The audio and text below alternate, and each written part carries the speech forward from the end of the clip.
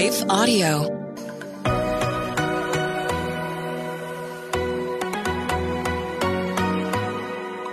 Do you sometimes doubt if you're truly hearing God's voice or if it's really your own?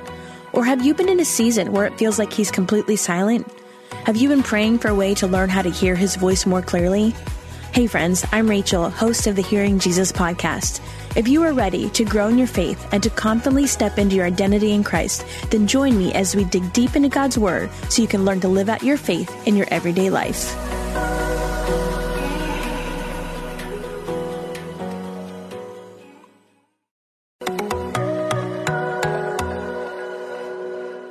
Hey friends, welcome back to the Hearing Jesus podcast. I'm your host, Rachel Grohl. Today we are finishing up our Introduction to the Gospel series where we've been going through the book of Matthew. And today we are going over Matthew 28, which is the final chapter in the book of Matthew. If you're just joining us, I would encourage you to go back to the beginning of this series and work your way through. It would make more sense to you that way. And I want you to stay tuned because there's lots more to come. But if you are seeking for ways to dive a little bit deeper, there's a couple resources I want to let you know about. On our Patreon, we have family discussion guides. We have a kids show that takes this content and breaks it down into easy to understand concepts for children. We have journaling prompts. We have extra resources. We have ad-free episodes. All of that and more can be found on our Patreon page, which is linked in the show notes.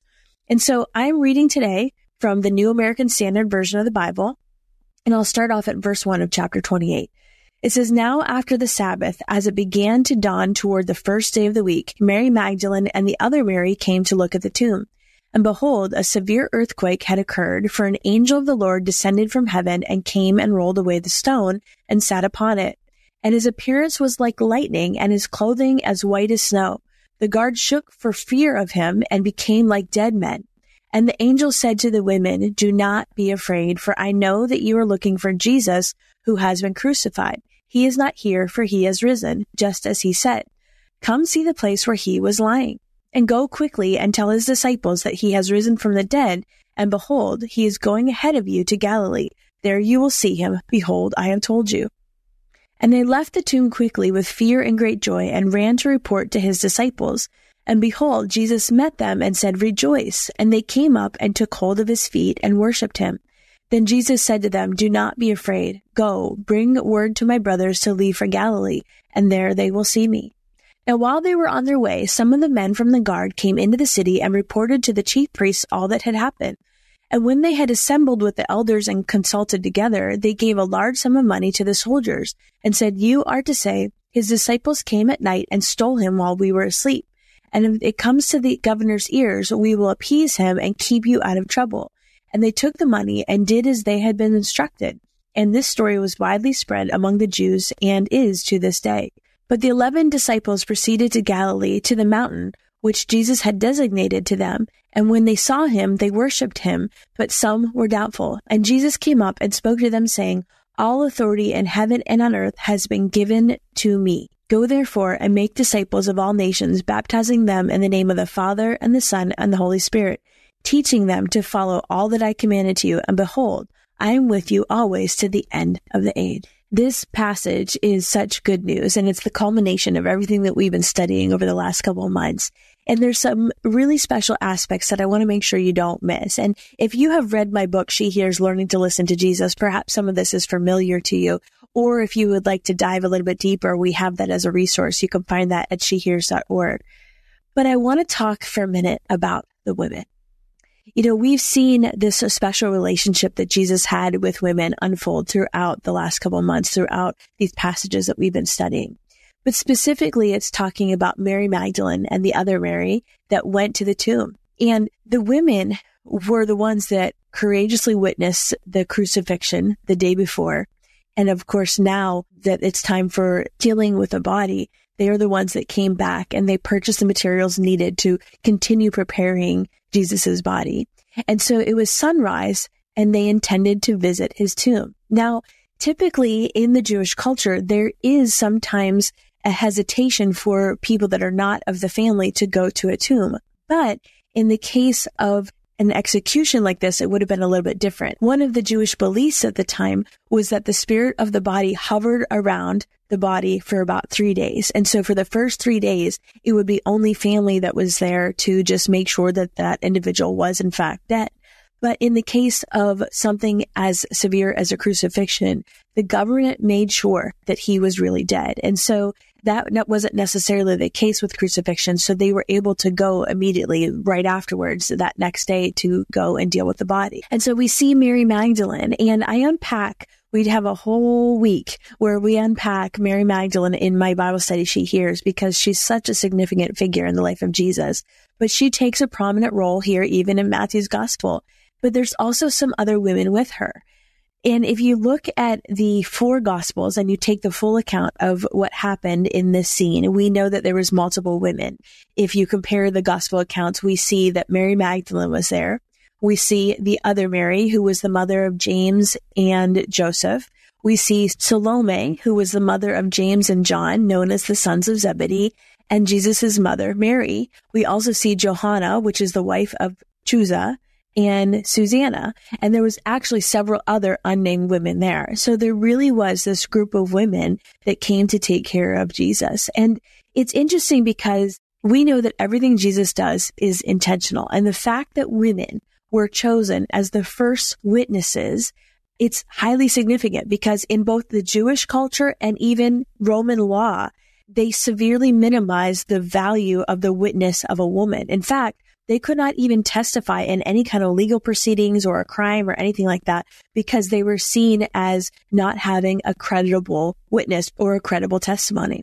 And so it's interesting because we know this whole time that Jesus is countercultural, and he goes against the grain, and the way that he runs his life and his ministry and includes women is very opposite of what they expected in that culture.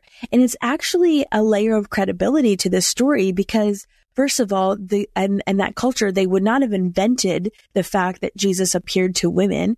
And later, the church would not have invented that, because as we see, sometimes even up until now, the testimony of women is not always the one that is counted as the most prominent. And so it's a layer of credibility to the story that it was the testimony that was given to the women in the first place.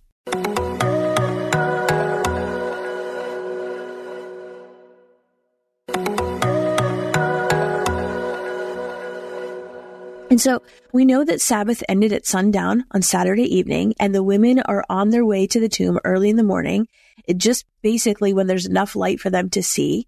And what they find is an angel. And typically angels were feared, terrified in that culture.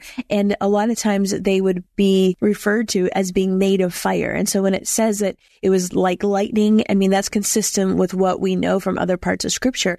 But they likely were terrified. That's why the angel said, "Don't be afraid." And then we see this final account of them trying to explain away what happened.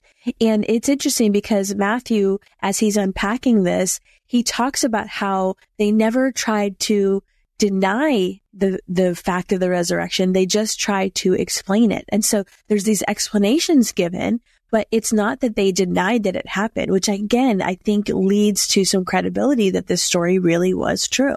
And we know these are some of the last words that Jesus said before the transfiguration, before he went up to heaven.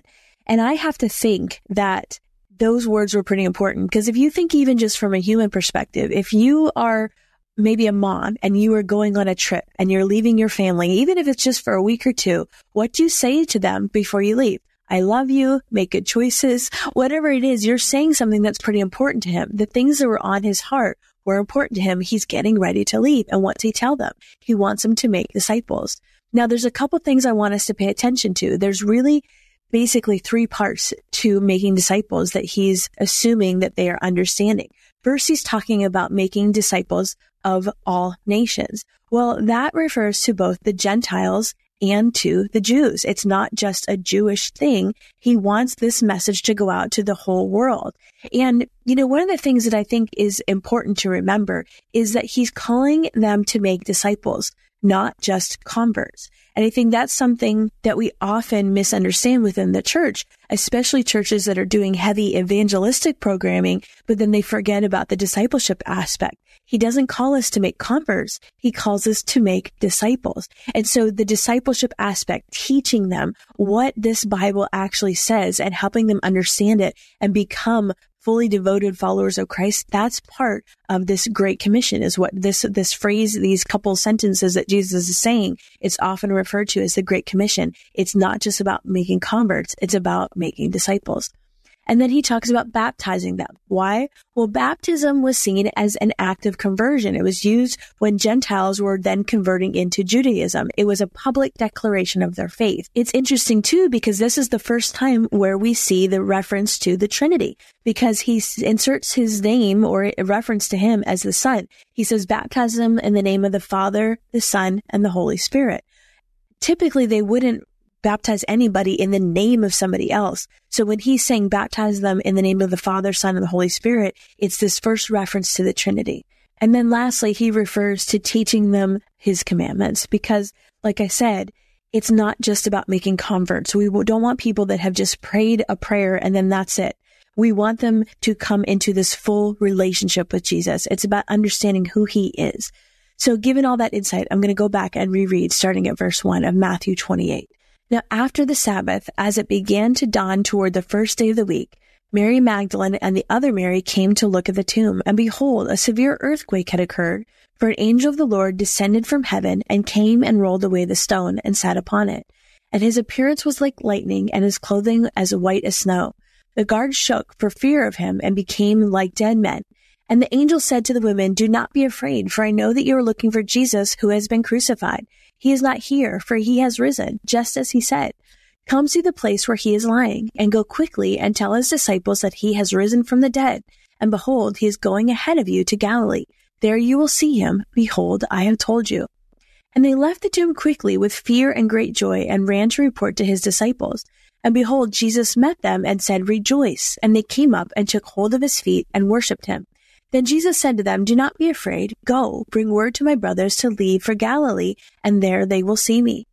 Now while they were on their way, some of the men from the guard came into the city and reported to the chief priests all that had happened.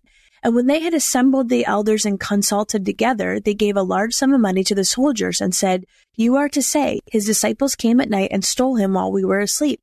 And if this comes to the governor's ears, we will appease him and keep you out of trouble. And they took the money and did as they had been instructed.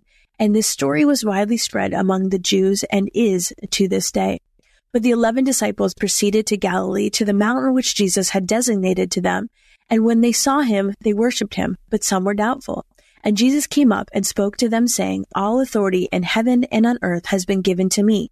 Go therefore and make disciples of all nations, baptizing them in the name of the Father and the Son and the Holy Spirit, teaching them to follow all that I commanded you. And behold, I am with you always, even to the end of the age. Let's pray. God, we thank you for the incredible story of the resurrection and the power it holds for our lives, for the ability it gives us to be reconciled to you, that we could have the ability, even despite this fallen world we live in, we could have the ability to be in communion, in relationship with you. God, I pray that as we lean into this last chapter, we would recognize the special role that you gave women in this story. God, help us to recognize the special role you've given us, that even as we are looking for ways to serve you and to fulfill this great commission that you've given us to go and tell the world about you. God, I pray that even right now, you would just drop a word in the hearts of my friends that are listening, that they would understand the impact and the calling that you have on their lives. God, I thank you that you value the words and the testimony of women. I pray that you would give women everywhere the boldness to declare this message, this life-changing message of the resurrection. God, I thank you for the opportunity to study this word. In Jesus' name we pray. Amen. Well, friends, tomorrow we have another special episode for you that talks about what it means for women to carry out this great commission in their own lives. And so I pray that you'll join me. And then also, one of the things that we have been doing together as an organization is we've been working with Compassion International to get children sponsored before the end of the year. Our goal is to get 30 children sponsored by the end of the year, because part of that sponsorship is giving them the gospel. It helps feed them and clothe them and give them schooling. But most importantly, it gives them the hope that they can live a life that's different because of Jesus. It helps them to understand that they are known, they are loved, and they are protected. So if you haven't already, I would encourage you to just pray about what it might mean for you to join us in that mission to get 30 children sponsored by the end of the year. You can head to compassion.com/hearingjesus to learn more. I want to take just a second to thank the team at Life Audio for their partnership with us on the podcast. If you go to lifeaudio.com, you will find dozens of other faith-centered podcasts in their network. They've got shows about prayer, Bible study, parenting, and more. Hey friends, if this podcast helped encourage, empower, or equip you in your walk with God, I would love it if you would head over to Apple Podcasts and leave me a review. That's the number one way you can support my show. You can also join our free Facebook community or Instagram page where I share inspirational tips, bonus content, resources, and prayer throughout the week. Hey, I want you to know I'm praying for you. Know that you are so loved. Keep going.